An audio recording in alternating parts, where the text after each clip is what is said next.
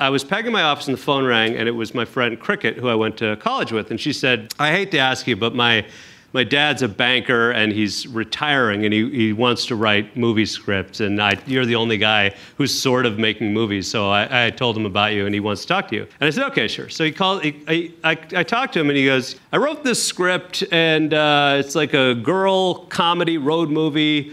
And I'm wondering if you could take a read. And I'm like, yeah, sure, I'll take a read. And he goes, actually, before I send it to you, why don't you send me a sample of your stuff so I just know, what your style is. And I'm like, oh, you're auditioning me to read your script. Okay, got it. So I send him Super Troopers, and I'm like, I hope he doesn't like it, because I don't want to read his damn script, right? And he calls me a week later, and he's like, this thing's pretty funny. And I said, oh, yeah, thanks. He goes, what's going on with it? And I'm like, well, we're, nothing. Nothing's going on with it. We can't get any money to make it. He goes, can you make it for $1 million? And I said, yeah. And he said, all right, I'll give you $1 million. And I said, oh, okay. And 3 weeks later, we were casting the movie. And, the movie sold for about $3.25 million at Sundance. And he's made 9 times his investment on that movie. And he was, nobody in show business thought it was a good bet. And this guy's like, okay. And then, there he goes. You wanna sing, yeah, you wanna sing like when the Xenomorph took out Harry Dean. You wanna sing, yeah, you wanna sing like when Bobby D says, you're talking to me. Seen It All with Jeff and John. Hey everybody, welcome to Seen It All with Jeff and John, the podcast where we break down our favorite scenes from our favorite movies. I'm Jeff Glover. And I'm John Zabriskie. And in this episode, we don't want a large farva, we want a goddamn liter of cola. Well, you just order a large farva. I don't want a large farva. I want a goddamn liter of cola. I don't know what that is. Liter is French for give me some fucking cola before I break Boo's fucking leg. All right, relax. Liter cola? Do we have liter cola? I don't know what that is. Liter is French for give me some fucking cola. Oh, man, this is your choice here, Jeff, and a really pleasant surprise of a choice, breaking kind of our first few genre films of action and some sci-fi. I guess that's kind of it. Yeah. I was in the mood to do a comedy. I feel like one of the fun things about doing this format is that we can kind of jump around and do whatever the hell we feel like that Indeed. week. And this is one that kind of popped into my brain that I thought would be fun to talk about. By the way, I never actually said we are talking about the 2002 stoner comedy cult classic Super Troopers, for anyone that did not read the title of this podcast episode. Discriminating audiences at the Sundance Film Festival have discovered one of the most shocking, unflinching, eye-opening films about cops ever made. Do we look like the two dumbest guys in the world to you? Super Troopers. In this town, you don't mess with the law. You know how fast you're going? 65? 63. The law messes with you. Isn't the speed limit 65? Yeah, it is. I'm freaking out, man. Can I please see your license and registration? Perhaps some spanking, cuffing is in order. Ain't It Cool News says funny stuff all over this movie.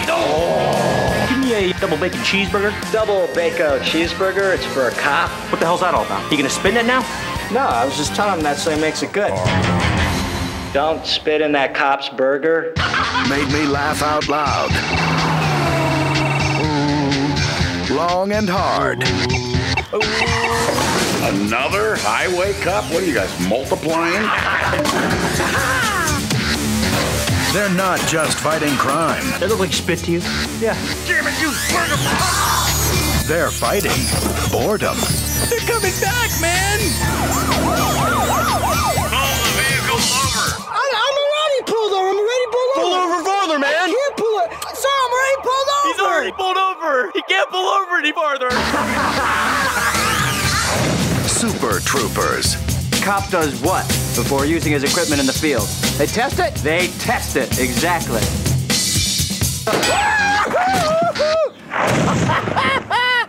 Damn, that's good! But yeah, this is near and dear to my heart. It is a hilarious, goofy, silly, low-budget comedy with a lot of really fun things to discuss. So I hope you are into this one. It's a break from our action and sci-fi roots, isn't it? Mm-hmm. It is quite different from Force Awakens, Rumble in the Bronx, going backwards, Big Trouble in Little China, and Terminator 2 Judgment Day. It felt really good to laugh. I'm going to have to seek out some more comedies just to have that whatever rush that is. Dopamine, endorphin, nicotine, one of those rushes that happens when you're laughing and having a good time. It was really nice to watch that. And I was pleasantly surprised just like how much I was laughing at the movie, something I've seen many times over, but it had been a while. It had been a while.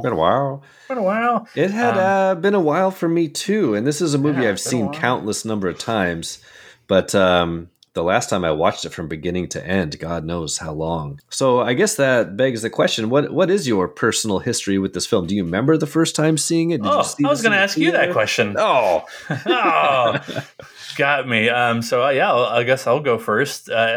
Not one I remember seeing in theaters at all or hearing about in theaters. This is much more a college age movie for me, though. Even though you and I are the same age, I went to finish up my college schooling a few years after you did. So by the time this was pretty popular on video and DVD, it was right about the time I'm going to college in 2004, 2005. I made a little list of like some of the other comedies I'm watching at the time. I texted my friend Mark, asking him, was this one of the movies we watched when we lived together in Bellingham, going to Western Washington? And he said, indeed it was. Of course, along with Dodgeball, and he also mentions another one. You can dodge a wrench, you can dodge a ball. Exactly. Oh my gosh, Dodgeball is like one of my, I don't know, all-time viewing, however you say it. Sorry, all most viewed comedies or movies. I would say Dodgeball, definitely. It really depends on like what movies you had copies of in your house at that time, didn't it? Yeah. Yes. Yeah. We also he also says Zoolander, and I instantly had to text back. But why male models? But why male models? You serious? I just told you that a moment ago. Right. Just like, are you kidding? Like I literally just spent the last few minutes explaining. The files are in the computer. That's another one that pops up. We had a copy of, when I was a junior in college, we had a copy of Dirty Work starring Norm Macdonald in our house on VHS. Sure. Not a good movie, but I have seen that movie so many times. You know, when you watch a movie enough over and over again, even the lines that aren't funny become funny to you and your friends. You know what I mean? Like you just start repeating them. And this movie, Super Troopers, has that quality, except it is actually funny. So right, it's a double down in that sense. For me, this is one that I'm like you. I don't recall seeing this in the theater.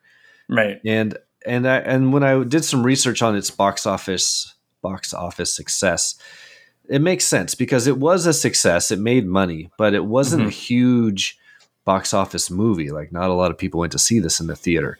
So this was released in February of 2002. It actually premiered a year prior at Sundance in 2001, and that's when it got picked up by Miramax. But so I'm thinking that I must have just seen this on DVD as a rental, which I think is what the life of this movie really is. I think it really gained steam throughout the mid 2000s when DVDs became really popular and people were buying DVDs. And I read that this became one of the most purchased DVDs by Miramax. And like, it really hit its financial stride in the 2000s with DVD sales and rentals. And that's how they kind of persuaded Miramax and other studios to let them make more movies, was rental success of Super Troopers. So I'm thinking that's how I originally saw it, but I do know that at a certain point there was a copy of it in my apartment. This was like late college for me, or right after I graduated from college. And it's just one of those movies that would just sit in the DVD player, and would just get turned on or just be on, or if it was late at night, or if you had friends over, it was like a great background movie you just put on. Right. And that's how I remember it. And there are so many lines and silly little exchanges from the characters in this movie that I still to this day quote and use in conversation with my friends. Yeah, same. It's a very, very quotable movie. The plot doesn't make any sense.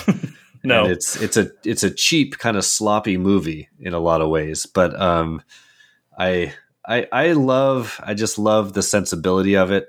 And I love how it feels like it's a bunch of friends getting together and getting away with something, Yeah, there's definitely a lot going for it on the creative side. Like you're saying, it's kind of lower budget. But a couple things, like you mentioned it going really well, in the home market, which makes sense because, the poster literally says Altered State Police.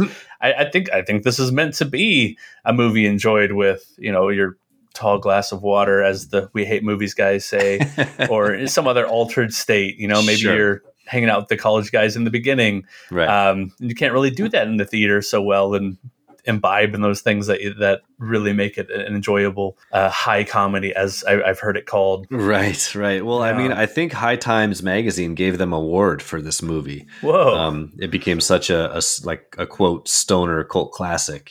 Sure. Yeah.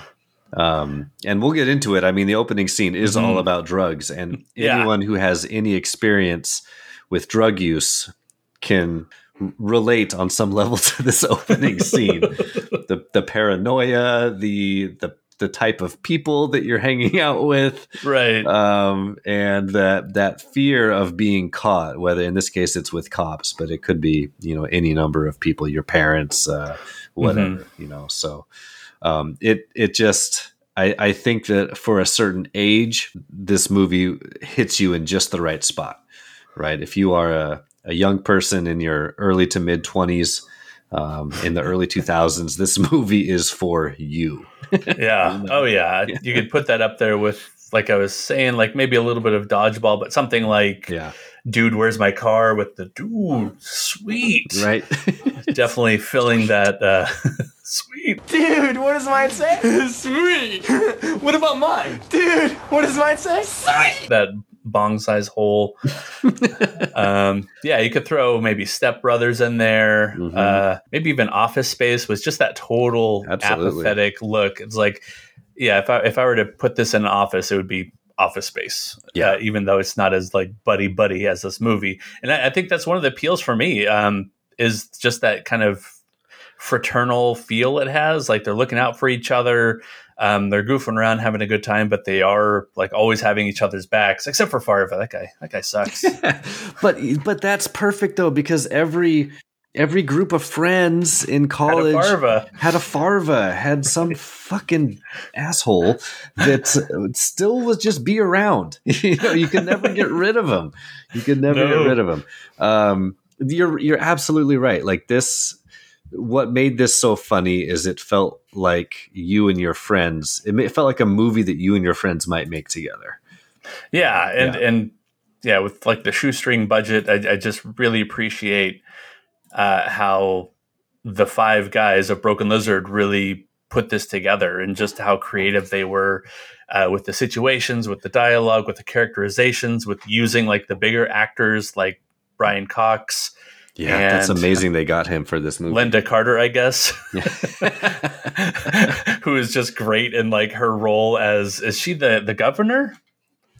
Yeah, I think she's the governor, right? Governor or mayor. Like, yeah. And she shows up in the movie like acting like you would think a governor might for like a little small town thing, and as like an actor might, like a bigger name actor coming into like a smaller production, like, what is this? Like, let's get out of here. Right. Oh, she has to go somewhere else. Can I do my 5-minute speech and then exit out the back door? Yeah. Exactly. Yeah. Laugh at some lame jokes. So speaking of, you brought this up. So Broken Lizard is the kind of the name that these guys have given themselves. They're kind of their own production company. And I was just a little curious on sort of the history of Broken Lizard. So if you indulge me for a minute, I'll share what I learned. Please. Yeah. So Broken Lizard began as a sketch comedy group, and they all went to Colgate University. And so it's the 5 core members are Jay Chandrasekhar, Kevin Heffernan, Steve Lemmy, Paul Soder, and Eric Stolhansky. I hope I pronounced everyone's name right there. But these are the 5 main guys that you'll see on the poster for Super Troopers. You would recognize all 5 of them. And apparently this was a sketch comedy group. They had other members come in and out, but these 5 guys were always sort of the creative engine of the group, always kind of the core. And they would do live comedy shows on the campus, and they eventually moved to New York City, where they performed there for a couple of years. And after a while, they realized they wanted to try to shift their focus to film projects. So they did a couple small films, student films, like little comedy films. They entered into film festivals, got decent response. And then in 1996, they put out a movie called Puddle Cruiser. Have you heard of this? I have not. I just saw it briefly in like some behind the scenes video I was watching on them. Yeah, so I went through a little Broken Lizard like phase where I would like watch anything that those guys made, especially after seeing Super Troopers, and I had still never heard of this. So, and I tried to find it, and you really can't find it anywhere. There was a DVD that was put out like after Super Troopers, trying to capitalize on that success. Right. You can find it on YouTube, broken up into some different parts. I couldn't find the whole thing on YouTube though. It is borderline unwatchable. Like, it's not good. It's a very cheap like comedy, but you can, just the few scenes that I watched of it, you can sense the pieces there, right? You can kind of see what they were going for, and that they were kind of onto something. Anyway, so this movie Puddle Cruiser makes some film festivals, almost gets picked up for distribution, but in the end does not. In fact, it got into Sundance, but didn't get picked up. But I guess Miramax saw it at Sundance and kind of put these guys on their radar. And Miramax said to them, bring us your next script, and we'll take a look at that one. And so it took them 5 years after that to raise the money to make Super Troopers. But this was, they describe Super Troopers as like their last chance to get into the film world, where they had to lay it all out on the table. They had to pack it with as many jokes and ideas and gags as possible. And so this was like their last ditch effort. It was like, either this movie works or it's not going to, or we're going to move on to other things. Right. And so for 5 years, they scraped together money, put the script together. They got a little help from Miramax that was sort of backing it, but it really came down to them putting the movie together. They got into Sundance with it, and I guess Harvey Weinstein saw the first 15 minutes of the film. Boo. And I know, right? Yeah. And right then, after the first 15 minutes, the crowd, it was like a midnight showing, I guess, and everyone was like drunk and high already. I mean, imagine seeing this movie, the first 15 minutes of this movie, with a big, a midnight drunk crowd. Oh, yeah. But I guess that was the case. The crowd was going wild. Harvey Weinstein agrees to buy the movie right then, and the rest is history. So those guys just stuck together, and they made a handful of movies throughout the early 2000s. But Super Troopers is by far been their biggest hit, their most lasting, I think, comedy they've made. So you mentioned seeking out the other things they had worked on. Have you seen all of their other works? I've seen one other thing, that's Beer Fest, and it just kind of made me want to watch Super Troopers again. So I unapologetically love Beer Fest. I think that I really like that one. I have seen a lot of them. I've seen so after Super Troopers in 2004, they make Club Dread, which is kind of a spoof on the 80s slasher movie, which I think is actually pretty funny. Bill Paxton is in it. Some other good actors are in it, and it was not as successful as Super Troopers, probably not as funny, but it has some pretty good parts to it. I think it's worth checking out if you like Broken Lizard. Okay. Jay Chandrasekhar directed The Dukes of Hazzard in 2005. Okay. And I guess there were cameos by a lot of the Broken Lizard guys in that movie, but it's not really a Broken Lizard movie. I've never seen Dukes of Hazzard, actually. And then, of course, Beer Fest in 2006, which I like. I like that movie. And then they made The Slammin' Salmon in 2009, which I watched the first 15 minutes of at some point. Never finished it. So there you go. And after that, they really haven't done anything. They did some stand-up work in the 2010s.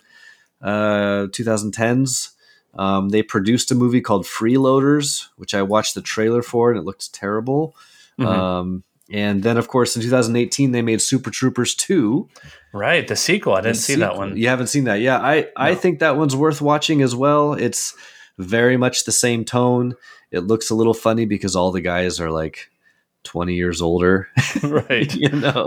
But if you like Super Troopers, absolutely go watch Super Troopers 2. It's not as good, but still funny. There's still some great stuff in it. And that's really the last thing they've done. I think that overall those guys have moved on to greener pastures and done other things. I know Jay Chandrasekhar is kind of a director now, and that's really all he does. Right. So, yeah. And I know Steve Lemmy and Kevin Heffernan, Farva, and Mac.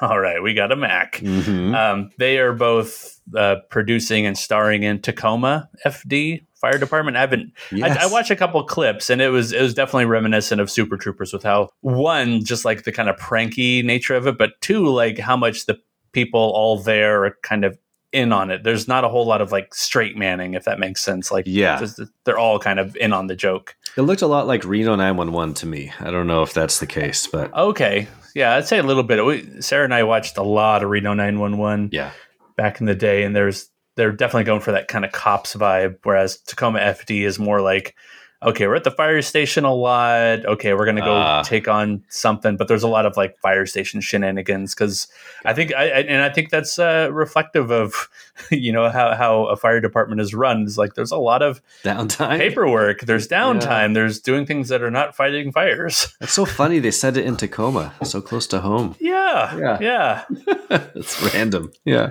No. Yeah, I know the Broken Lizard discography or movieology, whatever you call it, filmography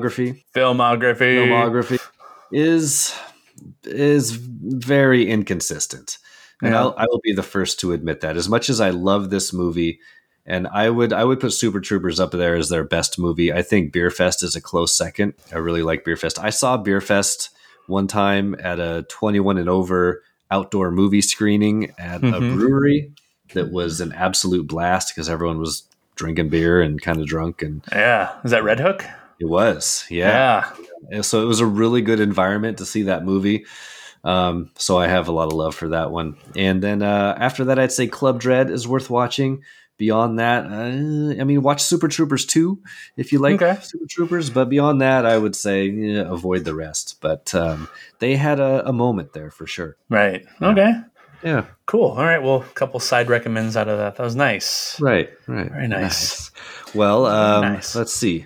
Should we get into the scene? Is that what we're doing? Yeah, let's talk the titular scene here. You said this. Hey, that guy. So we're going lowbrow this episode. Yeah, we have to go lowbrow. When they go high, you go low. When they go highway, you go lowbrow. Oh, there's your tagline. There it is.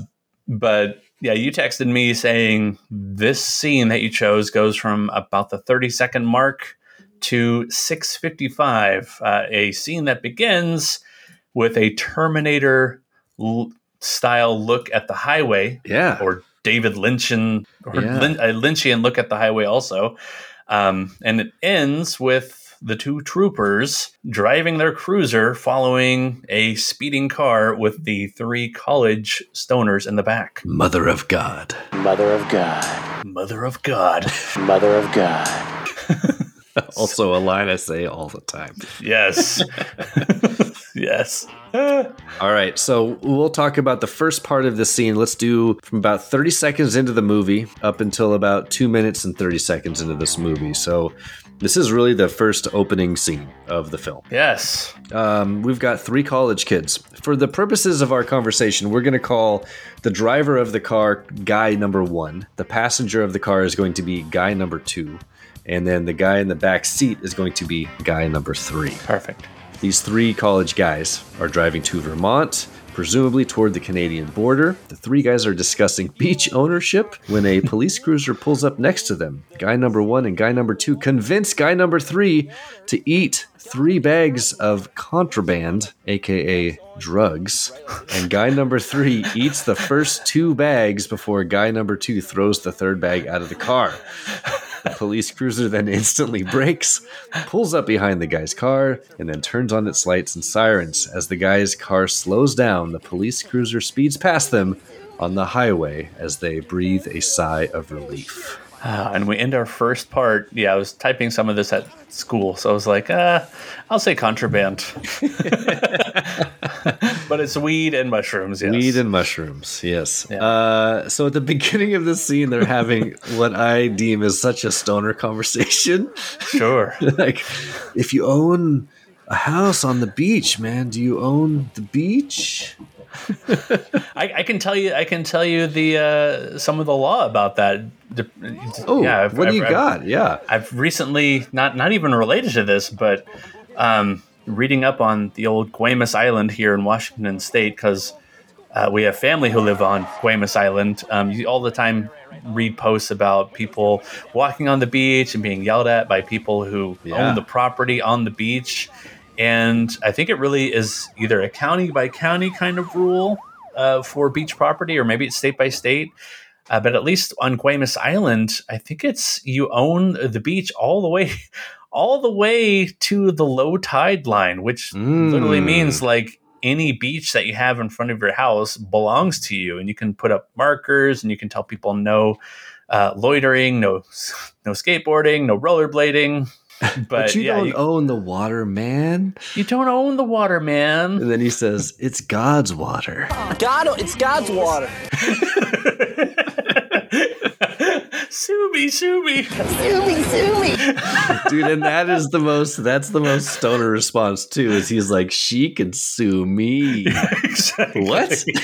It doesn't make any sense. It doesn't make any sense. She could sue me. Sue me. It doesn't make any sense. It's such a thing. Like if someone is super high and says that to you, you just kind of laugh along with them, right? You know, just to appease them.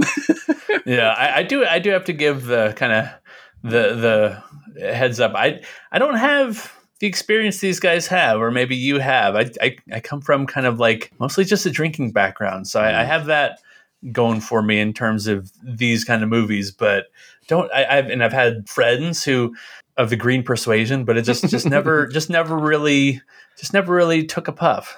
So some of it might be like kind of like speaking to that, I don't know, that population who knows that, you know, oh, here's what it's like when you smoke and when you have friends who smoke in these situations. Yeah. But all the same, like the movie's so well done, like I don't have to have those experiences for it to be funny. No, you don't. I mean, you've even just being around people that are inebriated or, using the pot, you kind of understand like the mentality these people are in. You know, I'm a public school teacher, so I'm going to be careful about talking about my own experiences. So we'll just say that I've had friends, and these friends have had lots of experience with cannabis back in my college days. And so when I talk about what these guys are going through, I'll just rely on the experience that my friends had, and we'll talk about it in that respect. Sure.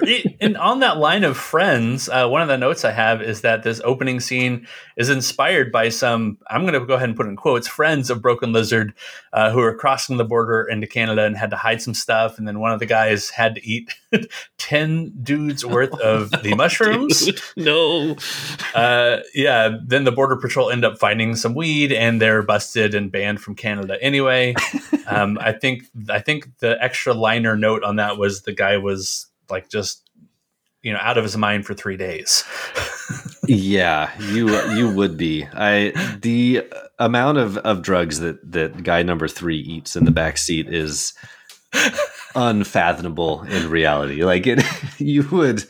I don't even know what sort of headspace that he would enter. I mean, weed and mushrooms you're not going to overdose on them, but you will. Eating that much will send you into a dark space for many, many hours. And every time I watch him shove those bags into his mouth, it makes me gag. It just makes me gag. Like the consistency of like marijuana like that, like trying to eat it's like trying to eat like dirt and I don't even know how to describe it, like dirt and weeds and just organic material that's not meant to just be eaten raw. It always just makes my stomach turn when I see him shove the bag into his mouth and he's trying to put all of it in there and he starts shoving in the mushrooms after the weed. And it's like, no, dude, no. And they're showing it to you too. Jay, the director, is really showing you everything. It's nice. Like it's maybe one of the easier things to do on a lower budget is like just really show like the griminess of things because you're not having to touch it up too much. Yeah. It is quite realistic. That's another thing too, is they made the drugs look pretty real, I have to say. Okay. Yeah. And based on your friends is what based on my friends' experience, the drugs look very real. That's what my friends tell me. After he eats all the drugs and then the guy tries to get him to eat a third bag and then throws it out the window. The cop is pulling up behind them and they start to freak out. And one of my favorite, there's so many great things about this whole scene, but one of my favorite things they don't know what to do. They don't know what to say. And one guy just has an idea and then they all jump on it, which is roll the windows down. Windows down. And it's such like it's, if you've ever been, my friends would tell me, if you've ever been high around a group of people and someone has an idea, it's very easy to just latch onto that idea. And like that, that groupthink is perfectly on display here when they do that. That one little line is so perfect. And the smell will leave the car right away because of that, right? Right. Yeah. Windows down. The logic is the wind's going to blow all the smell out of the car and they're going to get away scot-free. Not a problem. Right. Yeah. I like the little set design here on the dash of the car. You can see maybe some Visine, some eye drops. Right. I love that little detail. It's kind of like the movies by minute thing we did with Predator. Right. Is just looking at a scene over and over again. You just notice things. So I see that. I see a lighter. There's a lot of just kind of garbage in the car. There's a Pepsi can, like in the back windshield corner. So this car they're driving, I see in your notes here that this was a Ford Galaxy. Is that correct? Yeah, Ford Galaxy, meant to be kind of a 70s model car because one of the many ideas as they were pitching their idea before they started filming and while they were writing, I guess, or after they had written it. But one of the ideas that one of the studios wanted to push was make this a 70s movie, right? Which would have been pretty cool too. And the Ford Galaxy and the mustaches that 3 out of the 5 Super Troopers have is a callback to the 70s. Got it. I love how they're always, or there's that one scene where they're like, grow out your mustache already. Foster's like, I've been working 2 weeks on them. Yeah, something like brushes his lip. Yeah, exactly. No, they have some spectacular mustaches in this movie. I also read that Farva's mustache is a fake. It's a stunt mustache. Oh, really? Oh, yeah, it's a good one. I didn't know that. No, it's a solid one. No, I Yeah, and just kind of like real full frontal nudity from him, though. But yeah, what a treat. There's your low budget too. It's like, hey, what else can you show? What a treat! How about some dong with powdered sugar all over it? It's delicious. It's delicious. Gosh, what else? Maybe we can talk some Vermont stuff in the next part. Yeah, let's go on to the next section, because I think the next section is there's a lot of good things to cover here. So, all right, so part 2 of this scene, we're going to go from about minute 2:31 up to minute 5:10. So our troopers have burned by them. The 3 guys are laughing. They high five. They talk about the guy number 3 owing guy number 2 money now that he ate all the drugs. It's not really cool, man. We cut to the police cruiser in the rearview mirror, now immediately, instantly, if you will, parked behind the guys' cars with the lights flashing. Our 3 college guys can't believe it. We see Trooper Ramathorn exit the cruiser, approach the guy's car, along with his partner Rabbit. Ramathorn asks for guy number 1's license and registration, then asks how fast they were going. We'll talk about this. So the guys answer, and the trooper asks where they are going. The trooper confuses the guys a bit about their wording, the yeah sure versus yes sir bit. And Which one was it? Said yeah sure, sir. And then confuses them some more when he and the other trooper talk about smelling their fear. Guy number 1 and guy number 2 reach for the registration to give to the trooper, and when they look up, the troopers are gone. Having returned to their cruiser, the troopers now slowly drive by the car again, heading off into the highway. Okay, so you guys, listeners out there may have noticed that I didn't really get into any of the dialogue in the description, because the dialogue is really what we want to kind of break down, I think, in these scenes. It's the funniest. They do, like you were saying. They put so much into this movie, dialogue wise, joke wise, that the dialogue really snaps, especially in this opening scene where you have, I don't know, I think it almost plays a little bit like your classic 70s, 80s chase suspense thriller movies, where you have like the people in the car and you're like almost always in their face of your like hero, your protagonist, and you always have like whoever's pursuing them as this faceless other, and we haven't seen their faces yet until they start until Ramathorn exits the vehicle, and that's the first time you see, okay, there's a person there. It's not just some kind of faceless cop. Like, where's this going? Are we going to be in the the chasee's point of view, or we're going to be like in the trooper's point of view, because the trailer probably sells it as the trooper's point of view. Right. I think it's a cool way to open it. It switches perspective after this. It's true. Like, we are experiencing, like, almost the entire time throughout this scene, the camera is inside the car with the 3 college kids, right? Like, we get a few exterior shots here and there, but mostly we the audience are sitting inside the car with these guys. And I think you're right. I think that is a really great way to shift the perspective to somebody else that's experiencing the shenanigans of these guys. Shenanigans? Hey, what's that place you like with the mozzarella sticks and all the goofy shit on the walls? Shenanigans? No.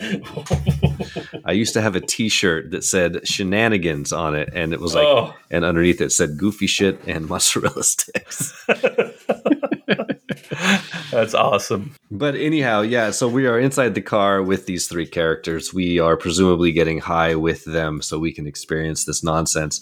The first thing is guy number 2 is one of these asshole drug college kids that wants you to give him money after he's eaten the bag to save his ass. Right. So that's not cool, man.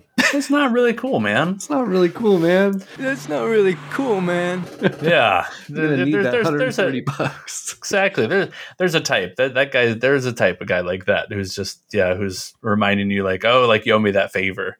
Like, it's the cheap roommate, right? Yeah. It's the roommate we've all had that's like super cheap, wants to split everything, wants to, I don't know. I had a roommate one time that wanted to divide up the phone bill by and take the tax and like divide up the tax by a percentage of how many calls we had made on the landline. It was ridiculous. Landline. I remember sharing a landline in college for sure. Yeah. You had to pay extra for the long distance calls or whatever. Oh yeah. Oh my god. Anyway, so these guys exist, right? Yeah. You see, landlines were these things, right? This is for the younger listeners, that would plug into the wall, and then you couldn't leave the wall. You had to talk next to this wall. You were tethered to the wall. Yeah. Tethered to the wall, and then you're talking to someone else who's most likely also tethered to the wall. So really, wall phones is what we didn't call them, but we might call them now, looking back. Right, wall phones. Yeah, wall phones. We still have them in the classroom.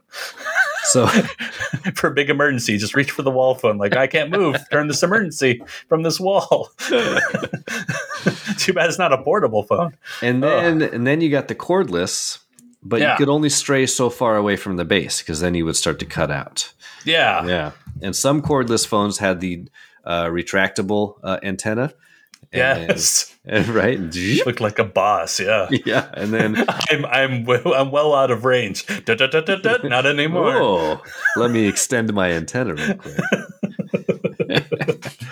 Oh, and there's the car phone. Did your parents have like an early car phone? I know we did, where it was basically like a landline just in your center console. Like it had the little stretchy cord. Like, and I still do not understand how that worked. Yeah, my dad had a car phone in his truck, in his pickup truck, because at the time he was doing a job where he was like a sales representative for a floor covering company, and he would drive out to job sites, and he would need to be able to talk to whoever back at the office, and so they bought him a car phone. And you're right, it was like in the car, like the phone clicked into a little headset thing, or not headset, but handset thing in the console of the car. Yeah, it was the weirdest thing. But again, like if you're going to call from the car phone, you had to stay in the car. It was corded. Yeah, it was corded into the car. Yeah. So yeah, we used to just be tethered to wherever we're trying to call from. You couldn't walk around. There's pretty limited mobility. So yeah, people are lucky. They don't know the good stuff they have now. Yeah, they don't know how lucky they are, these kids. Yeah, I do think. Yeah, we even see cell phones in this movie, which I thought was like, oh wow, that's some early cell phones in movies. Do we see cell phones in this movie? We do. Yeah, Foster's making a call to Ursula in the station. Oh, that's right. When he's dancing outside. That's right. I think they're doing a little bit of phone communication. When they're trying to set up the whole drug bust that fails, or showing off the drugs from the RV that aren't there. Doesn't really matter. The plot of the movie is nonsensical. Yeah, we're not worried about the plot. We're worried about the funny interactions, and like we were talking about. Yeah, I love. I mean, how can you not love, like, all of a sudden, again, kind of playing to the suspense trope. All of a sudden, after they're arguing about who owes who money, like the police cruiser right there, and I love how they show it, and it's in the rearview mirror. It's like you're saying also. But you're agreeing with me, but it is that point of view. This is what the guys would see. They'd look right in the rearview mirror, and that's where you see it reappear. Right. Like I've looked at a few times, you don't see it drive back at all. No. But there's a few cutaways where they could have done that. Right. And that's what you're supposed to assume, is that these guys are kind of high. They're just laughing with each other. They're not paying attention. Right. And Thorny and Rabbit just quietly go circle back around, which is so fucking funny. And then flip on their lights. And the first thing the driver, guy number one, says to guy number two is, "Do I look high?" And guy number two looks at him and just goes, "Yeah, yeah, you do." Do I look high? Yeah, but a panicked, like these guys are panicked. They are panicked. Yeah, a real thing that happens. Like we were talking about a moment ago with like their friends being pulled over and having to do the same thing. So the whole next exchange is really Rabbit and Thorny understanding that these guys are high. And they want to have an exchange that is not just, they're not trying to scare them as much as they are trying to confuse them. Yes. And trying to make them question their reality, right? Mm-hmm. That's what, I think that is what makes all of this so funny, is there's two ways you could go with this. You could try to like really just scare the shit out of these guys and like take them out of the car and slam them up against the car, put handcuffs on them, and they'd really be freaking out. But they would understand that they are just in trouble. Instead, they ask questions and give answers that don't make logical sense, and start to try to do things to make them question their own sanity, which I think is so funny. So the first exchange they have is Thorny asks him, "Do you know how fast you were going?" Mm-hmm. And what does driver number 1 say? 65? And Thorny says, 63. 63. Right. Driver says, "Isn't the speed limit 65? And Thorny says, "Yeah, it is." Yeah, it is.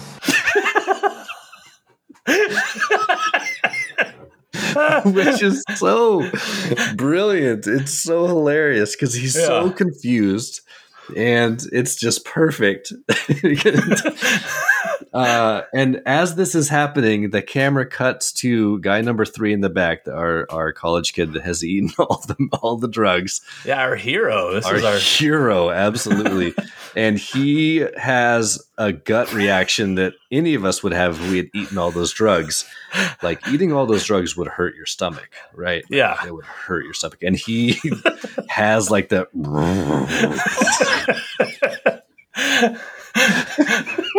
But in this moment, I think it's an interesting choice by Thorny. He doesn't ask guy 3 if he's okay. He looks at the front seat guy, right? He looks at guy 1 and maybe guy 2 and is like, yeah, "Are you okay? Are you okay?" Well, they show he makes that sound, and they cut to Rabbit, who's on the other side of the car, and it's just this great comedic body acting where Rabbit sort of just turns He just kind of shifts back, yeah. Just sort of, his whole body turns and looks at him, and we cut back to Thorny, and Thorny just turns his head and looks at him, and they both just turn back and look back at the driver.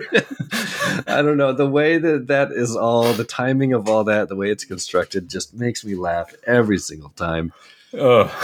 So that's when Thorny asks, "Are you okay?" Are you okay? Yeah, to the driver, not the backseat guy. Right. Not the guy who's the least okay. Right. So they ignore the guy in the back who's clearly not okay.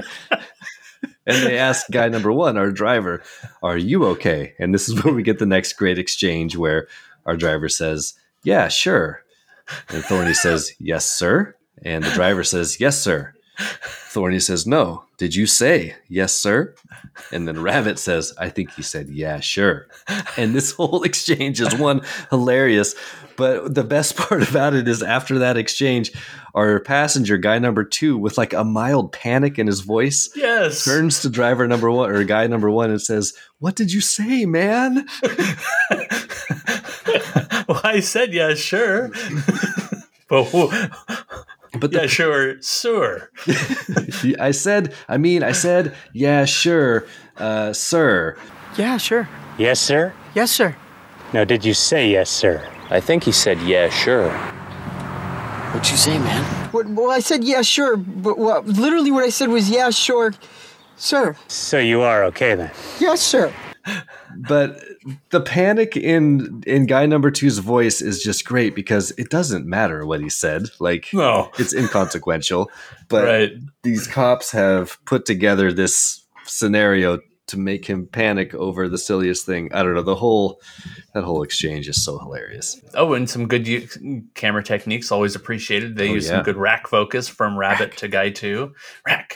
Where you're probably using the focus that the driver is having, where he's focusing on Rabbit first, and then he's focusing on his buddy guy 2, like right in his face, like, "What did you say? What did you say?" "So you are okay?" Then he kind of goes, "Yes, sir." That's what's funny. That last yes, sir that he gives is sort of blended, and you can't tell if he actually says yes, sir, or yes, sure. Again. Exactly. Yes, sir. Yes, sir. yes, sure. That's right. He kind of does that. Yes, sure. Yeah. Yes, sir. And then this scene ends perfectly this section of the scene ends perfectly when our 2 characters in the front seat, guy 1 and guy 2, they're reaching down to grab their license and registration. And when they pop back up, we see the troopers have gone, and they look behind them, and Ramathorn and Rabbit have already gotten back in the car, and they're pulling away. But instead, I love this so much. Instead of just pulling out into the highway like anyone normally would, right? They drive on the right side of the car. They go on the right between the car and the guardrail. Yes. It's so bizarre. I love how bizarre it is. So bizarre. And they drive really slow and they both stare at the kids in the car as they're driving by and then pull off. And it's just such a small detail, but it's so funny because it just, again, their goal is not to scare them as much as it is to confuse them. And why they would drive along the right side of the car like that makes no sense. And it's so goddamn funny. It's so good. So good. I don't think he mentions in this first part, do you know why I pulled you over, right? No, that's in the that's next where I'm part. losing my thread a little bit, as not writing down the dialogue. But Right. yeah, So that's going he to does come ask for in the next part. Yeah. right. He asked for license and registration here, but he didn't have a chance to see the registration because, like you said, they weirdly pull off on the right side and like the further shoulder to just stare at them. They just give them this other stare. I love it. Yeah. Yeah, because they're So still wearing the big aviators. They have the uniform on. You're still like, if you're watching this movie without any kind of knowledge of anything else, just walking in cold, you're like, wait, are the troopers just going to be? Are there going to be like a bunch of marauding troopers just terrorizing all the drivers? And like, yes, there are, but not from the driver's perspective. Really, it does switch, like I said earlier. Okay, so the buildup of this is fantastic because you've broken this down into 3 sections. I think is perfect because the cops are messing with these kids, and every time it gets bigger and bigger and bigger. So right in the first part, they just pull up behind them, they scare them a little bit, but then they zoom by. Right, so there's like the first scare. Right. Then they actually show up magically behind them and come up and interact with them, and we have the whole yeah, sure, yes, sir thing. And then they inexplicably leave. So now in the third section, they're really going to mess with them. Oh, yeah. And this is where they bring it to like the third level. So should we do it? Should we talk about part 3 here? Yeah, let's do it. Let's Okay. talk part 3. Okay, so part 3. So this is going to take us from minute 5:11 till the end of the scene, which is about 6 minutes and 55 seconds. All right, so guy number 2 makes finger guns at the police cruiser as it drives away from the right side. At which point the cruiser slams on the brakes, starts flashing its lights and ringing its sirens, drives past the guy's still parked car in reverse at a very high rate of speed, slams on the brakes again, then pulls up behind the guy's car again. Lights flashing and sirens still blaring. Ramathorn, over the loudspeaker, tells Guy 1 to pull the vehicle over.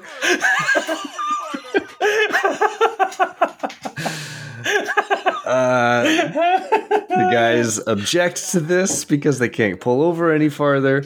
The sirens cease as Ramathorn again walks up to the car and asks for their license and registration, almost as if this was the first time he had done it.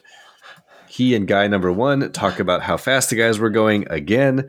Guy number 3 is seriously freaking out, man. Ramathorn asks them why he pulled them over. They have the same conversation again. And then holds up a bag of grass and says littering. Guy number 1 says the bag is not theirs, after which there's an exchange of everyone saying littering and, and Ramathorn finally says smoking the reefer. He tells the boys that they're going to have to smoke the whole bag in front of the whole troopers before they can continue. A Miata driven by Mac, who is in disguise, zooms by, and Ramathorn turns to the camera and says, Mother of God. Mother of Before God. we cut back to the cruiser and the 2 troopers in the front seat and the 3 guys that are now in the cruiser's back seat, and they begin to chase the Miata, and that brings our scene to an end. Whew. All right. Nicely done. The first time that I ever saw this scene, I was rolling on the floor laughing. Like, the whole buildup of this is hilarious. Every interaction with the troopers and the guys in the car, it just ramps up and gets more silly and more silly. When they pull up along the right-hand side of the car, that cracks me up always. Right. And then the very first time I saw this, when they slam on their brakes, flip on the lights, go in reverse, slam on the brakes again, and pull right back up behind the car. is so perfect and so funny. And the three guys inside the car have no idea what's going on, and their reaction is priceless. Especially guy 3. I mean, again, the hero of not just, I think, the three guys, but also just like acting wise, he's just doing so well. It's a great long shot. I would say it's a good 11-second shot as the stunt driver slams on the brakes after going reverse past them, speeds like right up behind them, slams on the brake, and the whole time you're actually just looking at Guy 3's face. Yes. Jeffrey Arend. And his reaction is perfect. Like, yeah, it's reasonable now that the drugs are starting their first major wave into his body. He's just darting his eyes back and forth. He doesn't look back at all, keep in mind. So all this is happening behind him. His understanding of what is reality and what is hallucination has gotten completely blurred, and he is absolutely terrified, and you can see it in his eyes. Yep. He plays it perfectly. And these guys and the troopers are playing on it for sure. When they play greatest hits of what they just did like 30 seconds before. So also in the beginning of this part, we get a great shift in guy number 2's demeanor, right? Guy number 2 is super excited when the cops originally pull away, and he has that line where he's like, shit, I was just about to pull out my 9 and bust a cap in that pig's ass. Yep. All super confident, super arrogant. And then you juxtapose that with when they're telling him to pull over, and he is the most panicked guy in the car. Yeah. Saying, he's already pulled over. I can't pull over any farther. And that is a line that I use with my friends all the time. I can't pull over any farther. He can't pull over any farther. But let's be clear, they can pull over farther. They could pull over farther. That's true. Because there's enough room for a police cruiser to go on the right. Yeah. But he goes from being so arrogant to almost crying because he's so panicked. I think that's so perfect. We all knew that guy in college too, right? Yeah, that same guy is gonna panic and give everyone up if it comes down to that. He would be pointing the fingers like it was him. Right. He swallowed all the drugs. Yeah, like they would give it up to the cops immediately if they had gotten picked up. So then they repeat the same shtick again. 65? 63. This time with the flashlight. I appreciate the changing up. That's right. Bringing a prop to it just to maybe make it more serious, make it more scary looking, and interrogative almost. Right. And right after they do that same exchange again about their speed, we quickly cut to guy number 3 in the back, and he leans forward with like bits of weed like sticking out of his teeth. Yeah. And he says in the most perfect line delivery, I'm freaking out, man. I'm freaking out, man. Because you're having you're right, it is so good. It's that kind of like having a frame and like just something really funnily eating or entering that frame. I was on on the subject of the Rumble in the Bronx episode. Yeah.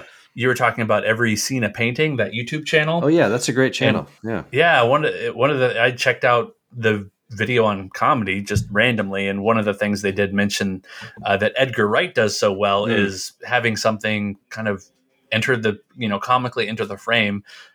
Just sometimes a hand will pop into the frame offering Nicholas Angel a piece of cake and shakes it, and he's like, no thank you, then the hand has to comically exit the frame. But same here. The guy leaning forward saying, I'm freaking out, man. But he doesn't seem like the most upset about it. He seems like he's really just kind of on this ride, and everybody's just part of the ride, and he's the one experiencing. I'm freaking out, man. You're totally right. Like, I laugh just because I'm watching it again. Like you said, just stuff is hanging out his mouth. He looks like he's wearing a Halloween mask of himself. His eyes are all bugged out. But you're right. He's not panicked necessarily. Right. He's not he doesn't look scared, but you're right. He's on the ride, and there's no getting off right now. And I'm freaking out, man. And you are freaking out, man. You are freaking out, man. You are freaking out, man. And so then we have the whole the littering end. Yes. And as that exchange begins, they again cut back to guy number 3. And he just says inexplicably, candy bars. Candy bars. Yeah. Well, before they say, littering, he said, that's not ours. That's not ours, officer. Candy bars. Candy bars. I know I've said that before. I've said candy bars a few times. Candy bars. That's another one that when I first saw the movie and they just cut to him, like, it's so perfect just to have some nonsensical word. It could be anything, but just to have him spout out some nonsensical thing. It's so perfect. This is one of my brother's favorite lines from this movie. He will still say it on Littering occasion. end. The littering end. Littering end. Me and my friends and I still say that to each other all the time. Yeah. Littering end. Smoking the reefer. And again, we see guy number 3 like looking at his hand. All the voices are echoing. Littering end, littering end, littering end. Guy 3's ears are wiggling. Yes. He's hearing things. And then Ramathorn breaks it to them that we're going to watch you. To teach you a lesson, we're going to make you smoke the whole bag. Now, to teach you boys a lesson, Officer Rabbit and I are going to stand here while you 3 smoke the whole bag. Smoke the whole bag. And poor guy number 3 says, please no. Please no. Because that is the third bag that the guy wanted to eat. He was like, no, can't do that. Please no. Please no. Please no. Like, he's still aware enough to know that that is not okay. I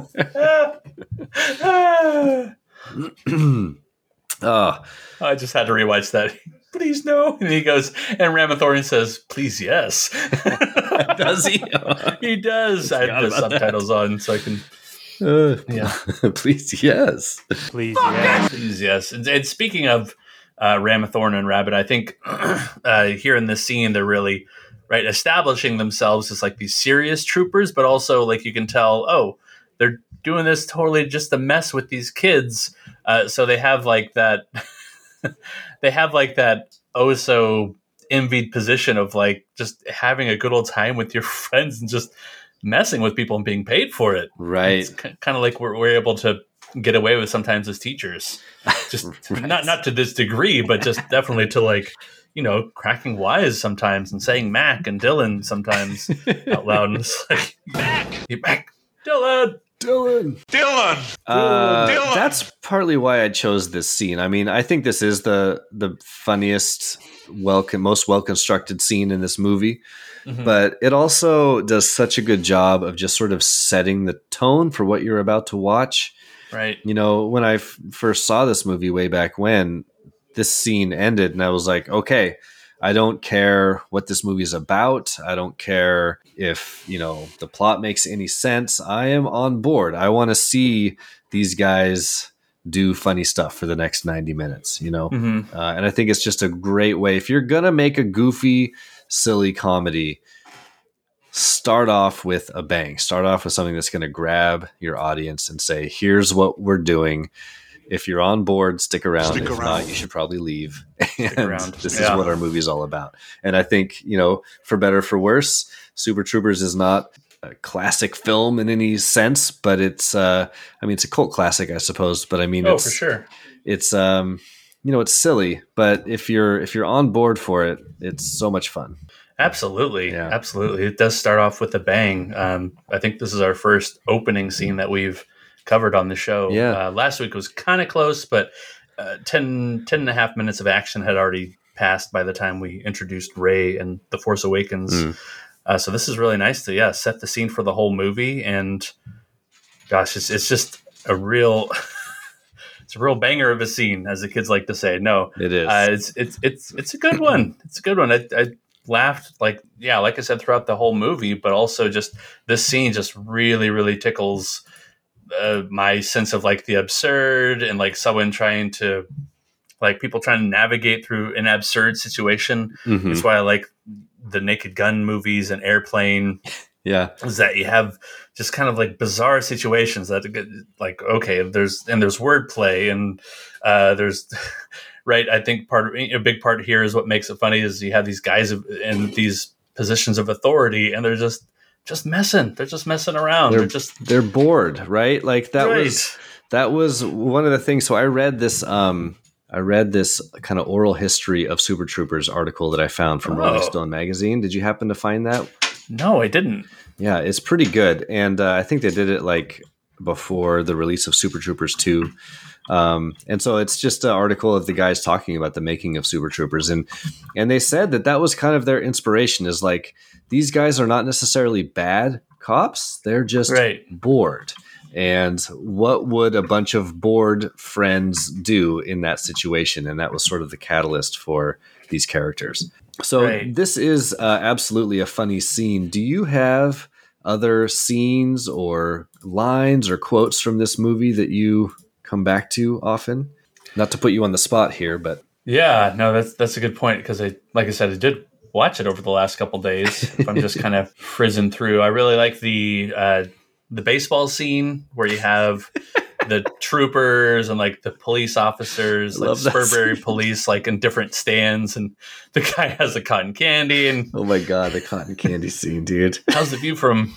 No, what does he say? He's like, I wrote it down when I messaged you. He hits him with the cotton candy. Says, "How's the view from Sugar Heaven, bitch?"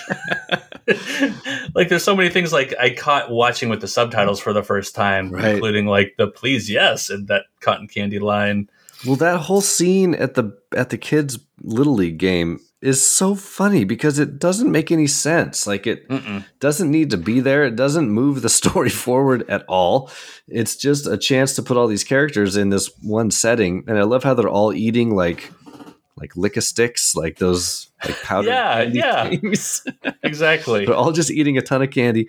And that guy comes in with the giant cotton candy, and the guy behind him gets all pissed off. And my favorite is he finally loses it and he says, "Move that giant cotton candy."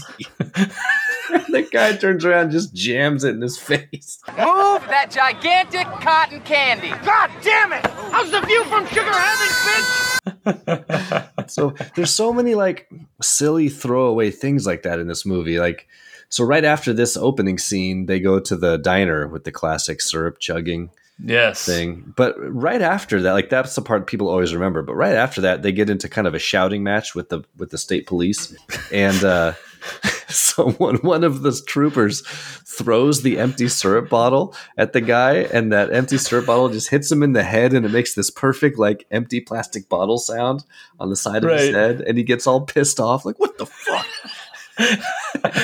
The timing of it is just so funny. It's so, I don't know. Well, he throws the second one. Did you mention that? He throws the second one. Oh, that's right. He says, "Sit down, Rando." And as he's sitting down, he throws the second bottle at him. Another one flies in. Oh, what the fuck? Hey, I saw that. Sit down, Rando. That's it. It's just little stuff like that. Like, this movie is full of it. It's full of all these little throwaway gags, little one-liners. Like when Mac and what's his name gets stuck in the back of the semi, and Thorny rescues them, and he opens up the back door, and all you hear is Mac say, "And that was the second time I got crabs." Right. And then Thorny steps up into the truck and sniffs, and he goes, "Stinks like sex in here." Stinks like sex in here. Just so many funny little things. I don't know. Yeah, I feel like the actors of Broken Lizard like really inhabited these roles really well. You have Thorny, the leader, obviously like the writer and director of this project, and he comes across as a really strong leader. You have who is it, Eric Stolhansky as Rabbit, kind of the rookie. Yeah, I think he does a really good job of kind of like the cool rookie, though, the one who blends in really well. Yeah, like everyone likes him, except for Farva. Yeah, right. Yeah, Farva, right? Like you mentioned before, like we all had a Farva. Everyone's got a Farva. Everyone's got a Farva. He takes everything too far. He doesn't understand the jokes. He's trying to make Rabbit the butt of the jokes, but like everybody knows he's the butt of the jokes. Right. You have like Paul Soder as Foster. He's kind of like the romantic guy. He can be silly with everybody else, but like, yeah, he's also chasing the police officer. Yep, he's got the little Ursula. romantic side story. Yeah, And of course, Mac by Steve Lemmy, kind of like you call him like your wild card, I would say. He's definitely the wild card. Yeah, he's your Charlie Day. Yeah, for sure. Exactly. Wild card. Wild card. My other favorite, the scene I almost chose from this movie, but I think it's a little too short, is when Farva goes to the burger joint. Oh my gosh. That's still a scene that I quote all the time. My fantasy football team one year was named Large Farva. I don't want a large Farva. Don't want a large. The first time I heard that, I fell over laughing. Like that line delivery is so funny. Just order a large, comma, Farva. I don't want a large Farva with no comma. Like it's so funny. What a goddamn liter of cola. Well, you just order a large Farva. I don't want a large Farva. I want a goddamn liter of cola. And he flies over the counter at the guy. Oh man. Yeah. Anyway, I won't sit here and just too. replay line by line exactly scenes, but there's a lot of them. Gosh, if I were to preview that scene, I would also say I really like the interaction between Ramathorn and I was going to say Rodney and Farva. Yeah. Just because like you do have a really, really brief, like the briefest of moments of them connecting before Farva just goes off the handle again, where he talks about like, I would just grow wing, or like I would put cars, or I activate my car's wings and fly away, and like right. Oh, they're like connecting for the briefest of moments. Like you have a little bit of a like an actual interaction, like the rest of the guys would have with each other. Yeah, but then Farva ruins it. Yeah, Farva ruined. Well, they put the lottery sticker over a hole they put in the cup, so the liter cola of large Farva just started spraying all over him. What the fuck? Burger punk! Damn it, you burger punk! You son of a bitch! Oh man, well, that was fun. Thanks for breaking down that scene with me. Yeah, I think good choice. Yeah, thank you. We can talk briefly about the year 2002. Yes. When this movie came out. So, like I said, this movie hit Sundance in 2001, but got a wide theatrical release in 2002, February, I believe. So, the highest grossing films of 2002, number one, The Lord of the Rings, The Two Towers. Almost $1 billion that one grossed. Yep. A lot of big franchises here, followed by Harry Potter and the Chamber of Secrets, Spider-Man. Oh, I love that first Spider-Man. Probably my favorite superhero movie. Wow. Star Wars Episode 2, Attack of the Clones. Not my favorite Star Wars. Surprised that was not number one, but... Number 2 is not number 1. Yeah, number 2, not number 1. Number 5, Men in Black 2. Number 6, we get James Bond with Die Another Day. Followed by Signs, Ice Age. The Ice Age. Is the Ice Age. I'm sure we made that joke in Predator Minute on 102. Most likely. Most likely. I coined a phrase. Cone of phrase. Number 9 was My Big Fat Greek Wedding, and number 10 was Minority Report. Mm-hmm. So a lot of big franchises in there with Lord of the Rings, Harry Potter, Spider-Man, Star Wars, Men in Black, and Bond, rounding out the top 6. Interesting. Yeah. Yeah, you have superhero movies, I would say, still in their infancy of like where they are now for sure with that first Spider-Man. But oh my gosh, I love that first Spider-Man. Love it so much. It's a good one. That first Spider-Man's a good one. And I don't even like superhero movies that much, but that's one I do enjoy. Yeah. But like you said, you had a Bond, you have kids movies like Ice Age. It's the Ice Age. It's the Ice Age. You have your magic things like Lord of the Rings, Harry Potter. So yeah, people are going genre crazy. Yeah. Starting around that time, I would say. Yeah. Lots of other good notable movies from this year. Ones that jump out to me, Catch Me If You Can is one I always, whenever that movie's on cable and I catch it, I always end up watching the rest of it. Let's see, Adaptation, Gangs of New York.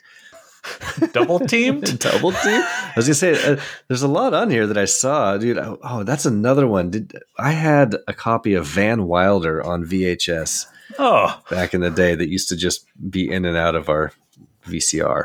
That's great. And in that one, he's in college, right? Yeah. It's not good, but it's got some funny parts. It's not good, but that's like Ryan Reynolds' like big breakout. Right. Okay. Yeah. Gosh, what else there? Ooh, Punch Drunk Love. That's a movie I really like. What? Any jump out to you there? Other than the top 10, because that's kind of like where I was at. Anything else? Gosh, other than what you've named, Jackass the movie. No, yeah, I mean that. Blade 2. Was it? Blade 2. Equilibrium. I really liked Equilibrium at the time. Then when I try to revisit that one, it is not that good. It doesn't hold up. I don't think that's too bad. But it at the time is a really cool Matrix E ripoff. Like if you wanted to have that Matrix itch scratched, Equilibrium did it, and that's also like Christian Bale's big. I think it's like his biggest movie to that date. Got it. A weird year for movies. Actually, looking at this list, kind of. Yeah. Interesting. Well, gosh, I think we've done it here. I think we've given Super Troopers the once over. We've called it a chicken fucker and and put some soap in its coffee. So yeah. Should we move on to our recurring segment? Is it better than Predator? John, is it better than Predator? I think this is an easy one. Yeah, I think right now it's pretty easy to determine that, Predator is head and shoulders above this movie, in my opinion. But if you're needing a laugh, you're not watching Predator, you're going to reach for this movie. But Predator, just overall quality and acting and plot, succinctness, I would say, even for this movie, which is 99 minutes, so it's 8 minutes shorter than Predator. I would say there's some bits that feel a little bit extra long, or the story dragging on. You're like, okay, I saw all the sketches that were funny. Now it's like, wrap it up. Let's wrap it up. But I think they end it strongly with the whole reveal that, oh, they're really cops. The cops, you idiots. Yeah, the whole like third act where they have to like have some sort of wrap up to the story, to the mystery, is always kind of silly. But no, Predator wins. Predator is objectively a better movie. But like I said, this segment, this recurring segment of our podcast is a tough one because why would you ever compare Predator to Super Troopers? I mean, if you're wanting to why? Why? If you're wanting to laugh, you would watch Super Troopers. If you are wanting to watch blood and guts, you would watch the Predator. But Predator is a better movie. I will admit that 100%. So Predator wins. Predator wins, but not on the laugh side. Sure. Although he does say stick around and knock knock. Yeah, Shane Black has a vagina joke. Yeah. Wait, why'd you say that twice? You see, because it's so big. Right. Because of the echo. Wow, right. Nice. That was good. Yeah. I heard it a lot during the editing. So, John, what do you have to recommend this week? Gosh, our next recommend from the files of John's favorite movies is... what was that? That's Gus's Mighty Mighty Construction Site. Oh. With added button sounds. Nice, so you have like the wheel. This is better than a soundboard. You have, the yay. Love it. That's you great. have the cement pouring out of the cement mixer. Oh, that sounds like a bong. That's good for this movie. Yeah. Wow, it really does. Yeah, we'll just isolate that. You have the horn. Nice. And then you have what's supposed to be, I think, a sleeping moon. Oh, my. Smells like sex in here. Stinks like sex in here. Indeed. That yay is the best. You just keep that on right next to the mic. You can hit that button whenever you feel like it. Well, I have a feeling our listeners will be saying when they've heard my choice, I'm going to an all-time classic for myself. I'm looking at. Oh, wait! Did we were doing recommends, weren't we? Oh, wait. No. Wait, do we do recommends and then we do? Yeah. Oh, yeah. Yeah, we do Okay, recommends, and then I think the last thing we do is reveal the next movie. Okay, sorry. I must have heard you say recommend next movie when you were saying recommend. Recommend. Sorry. Cut all that out. Edit. I think what I'm doing is I'm like laser focused on the notes where it says next scene ? Oh, and like everything you're saying is just kind of setting me up for that. And it's not. If you want to reveal the next scene, that's fine. Whatever you want to do. Sure. So it's this movie called Super Troopers. And it's okay. Yeah, let's talk recommend. So did you want me to go first, or did you say I should go first? Sorry. I asked you. So, oh my God. So back up in time. I said, so John, what do you have to recommend for us this week? Oh, I'm glad you asked that recurring segment question, because I sometimes am confused. 5 episodes in, I'm still confused by our format. Yeah. But I'll recommend something that's fairly popular these days, and that is I messed that up. I'm going to recommend something that's fairly popular these days, and that is the Falcon and the Winter Soldier Disney Plus series, a very limited series. I think there's only 1 episode left, I believe. I think 5 episodes have come out, and there's only 6 episodes total this season. Hopefully there's a season 2, because I am really enjoying it. It's following Bucky Barnes, aka the Winter Soldier, or the ex-Winter Soldier, and I was going to say Anthony Mackie, and Sam Wilson, played by Anthony Mackie, the Falcon. 2 Marvel superhero characters from the Marvel Cinematic Universe, now inhabiting their own. That's the second time I've used inhabiting. It's a school teacher in me, I guess, going live, saying bigger words. Yeah. Inhabiting. That's 4 syllables. I've heard good things about this show. Yeah, I think it's a solid show.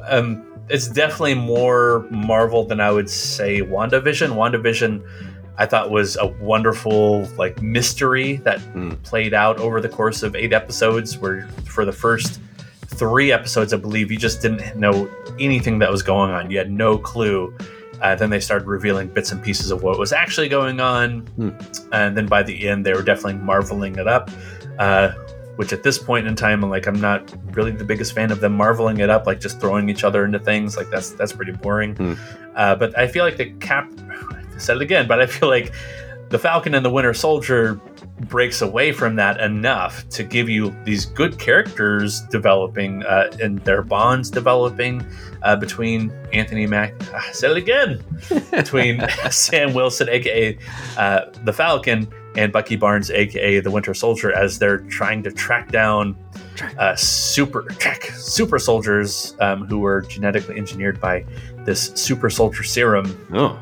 And that's kind of the bigger overarching plot of this. The littler things like how they interact, how they talk to each other, how they work together, especially in the penultimate episode 5. I thought it highlighted really well their interactions and their living in this shadow of this legacy of the original Captain America, played by Chris Evans, who's no longer Captain America, and the show goes into that.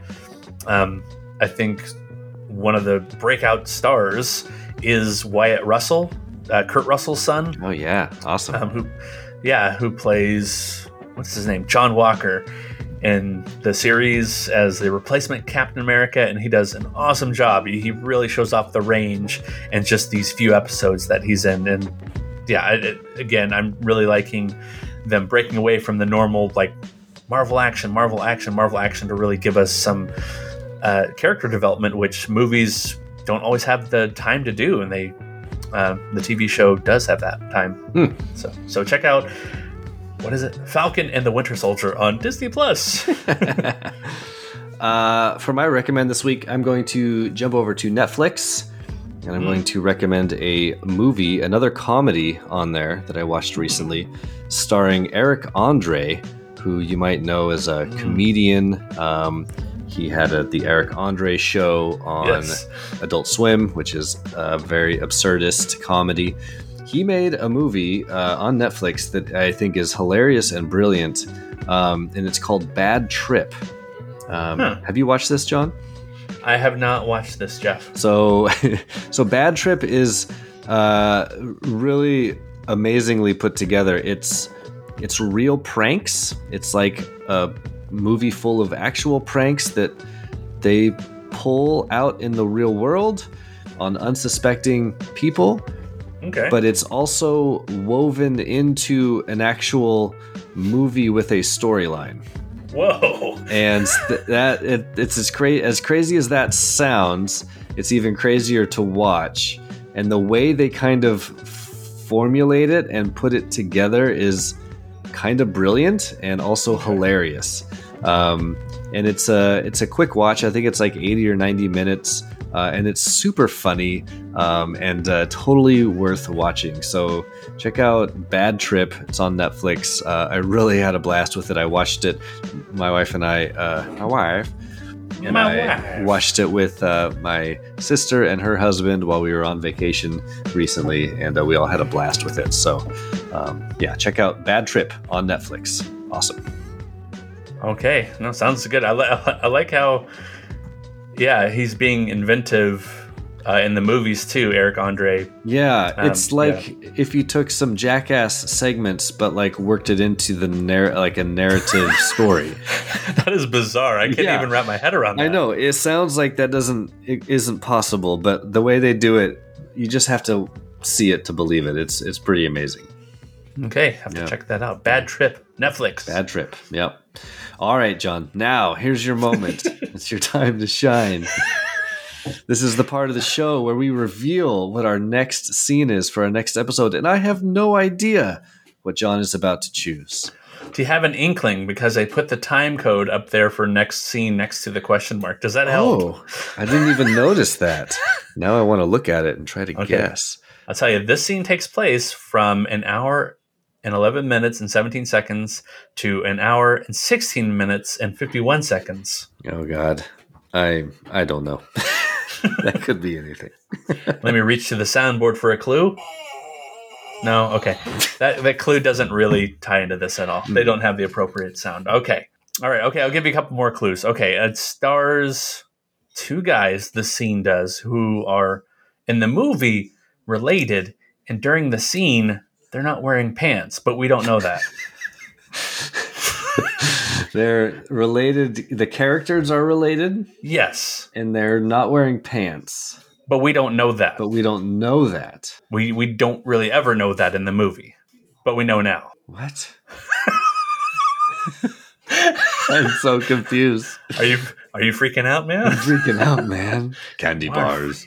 Candy bars. You're going to have to tell me. I don't know. All right. Okay, so pull back the curtain. Yeah. I'm talking about Indiana Jones and the Last Crusade, the Zeppelin scene, where Indy and his dad, Henry Jones Sr., have their father-son chat on the Zeppelin while they're trying to escape Germany, but not quite being so successful. We're about to complete a great quest, the Holy Grail, Dr. Jones.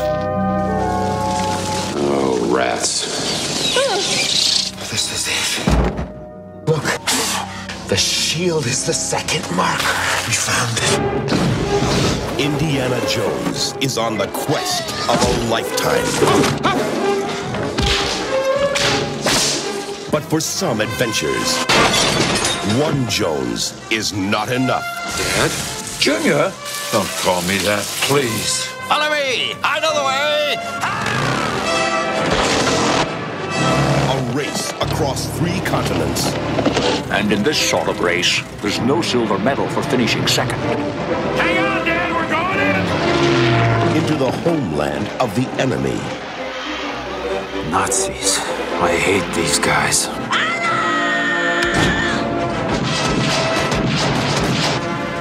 Our situation has not improved. In his search for the Holy Grail. How dare you kiss me? Are you crazy? Don't go between them! Go between them! Are you crazy? Where's my father? In the belly of that steel beast. Dad! Junior!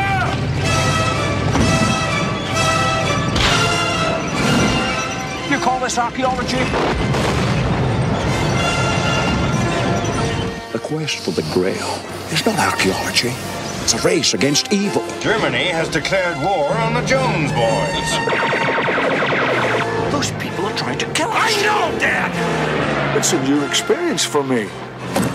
Happens to me all the time. Indiana Jones and the Last Crusade.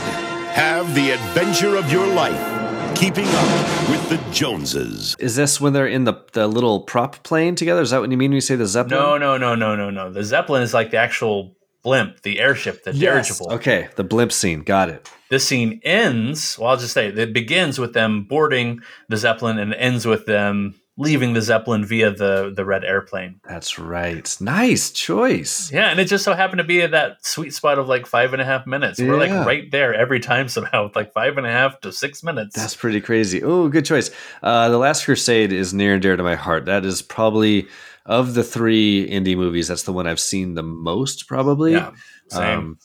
I feel like it's the most family friendly in a way, and so we'd watched it a lot in our house growing up. Oh, absolutely. I could definitely talk about this. This is another one I watched for some reason. Yeah, I think it's like you were mentioning before with the Super Troopers home video, and like home video is really blowing up in those early 2000s. Yeah. This is one of the first movies I had to buy on DVD. So I was watching this all the time in those college days, and that first Spider-Man, like I talked about, Dodgeball, some Super Troopers, some Office Space. But yeah, this is one of my top 5. This is one of my, the Zabriskie 5, we call them, or nobody calls but me. I love it. I love it. Great choice and great scene. And I had not remembered that it was that far into the movie that scene happens. So I would have never guessed that. Yeah. Yeah, it's part of this huge chase scene where they're escaping the castle, then they're on the motorcycle. Right. Then they go have the Bible, or not the Bible, they have the Grail diary signed by Hitler. That's right. Yeah, I think I have that right. And then they board the blimp. Yeah, and then the chase continues when they hop on the plane. And anyway, but we're going to talk all about that Zeppelin scene, but really starring Sean Connery and Harrison Ford. And a big reason I chose that was listening to the the We Hate Movies podcast that I listen to religiously, has been covering all Sean Connery movies this month because of his recent passing. Is that on their Patreon or is that on their main feed? That is on both. It's on their Patreon, and it's on their Patreon. They're reviewing Goldfinger as a We Love Movies episode. Nice.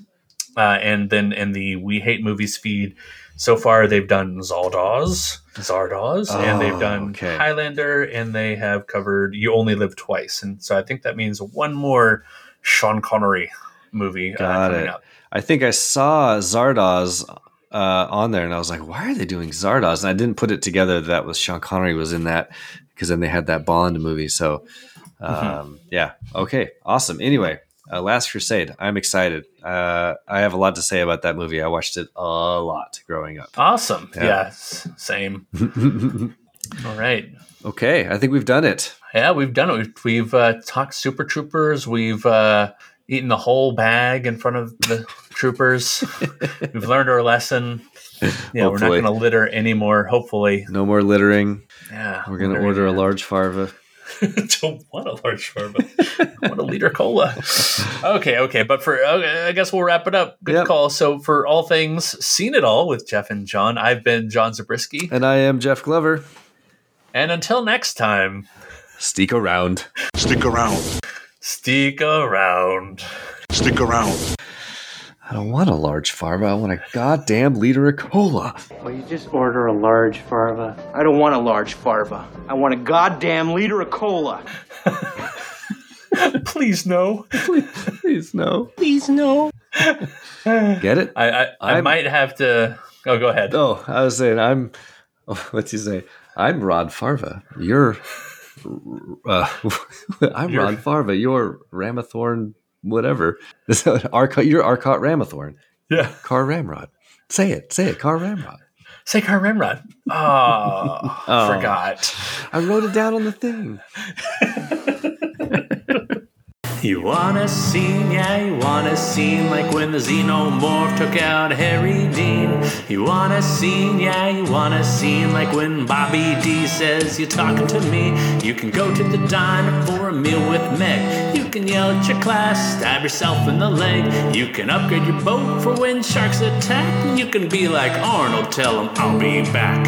You want a scene, yeah, you want a scene like when the Xenomorph took out Harry Dean. You want a scene, yeah, you want a scene like when Bobby D says you're talking to me. Jeff and John talk scenes and quotes. Jeff improvises while John takes notes. From Mozambique to Montreal, you can join in the chat on Scene It All. You wanna scene, yeah, you wanna scene like when the Xenomorph took out Harry Dean. You wanna scene, yeah, you wanna scene like when Bobby D says you're talking to me. Scene It All with Jeff and John.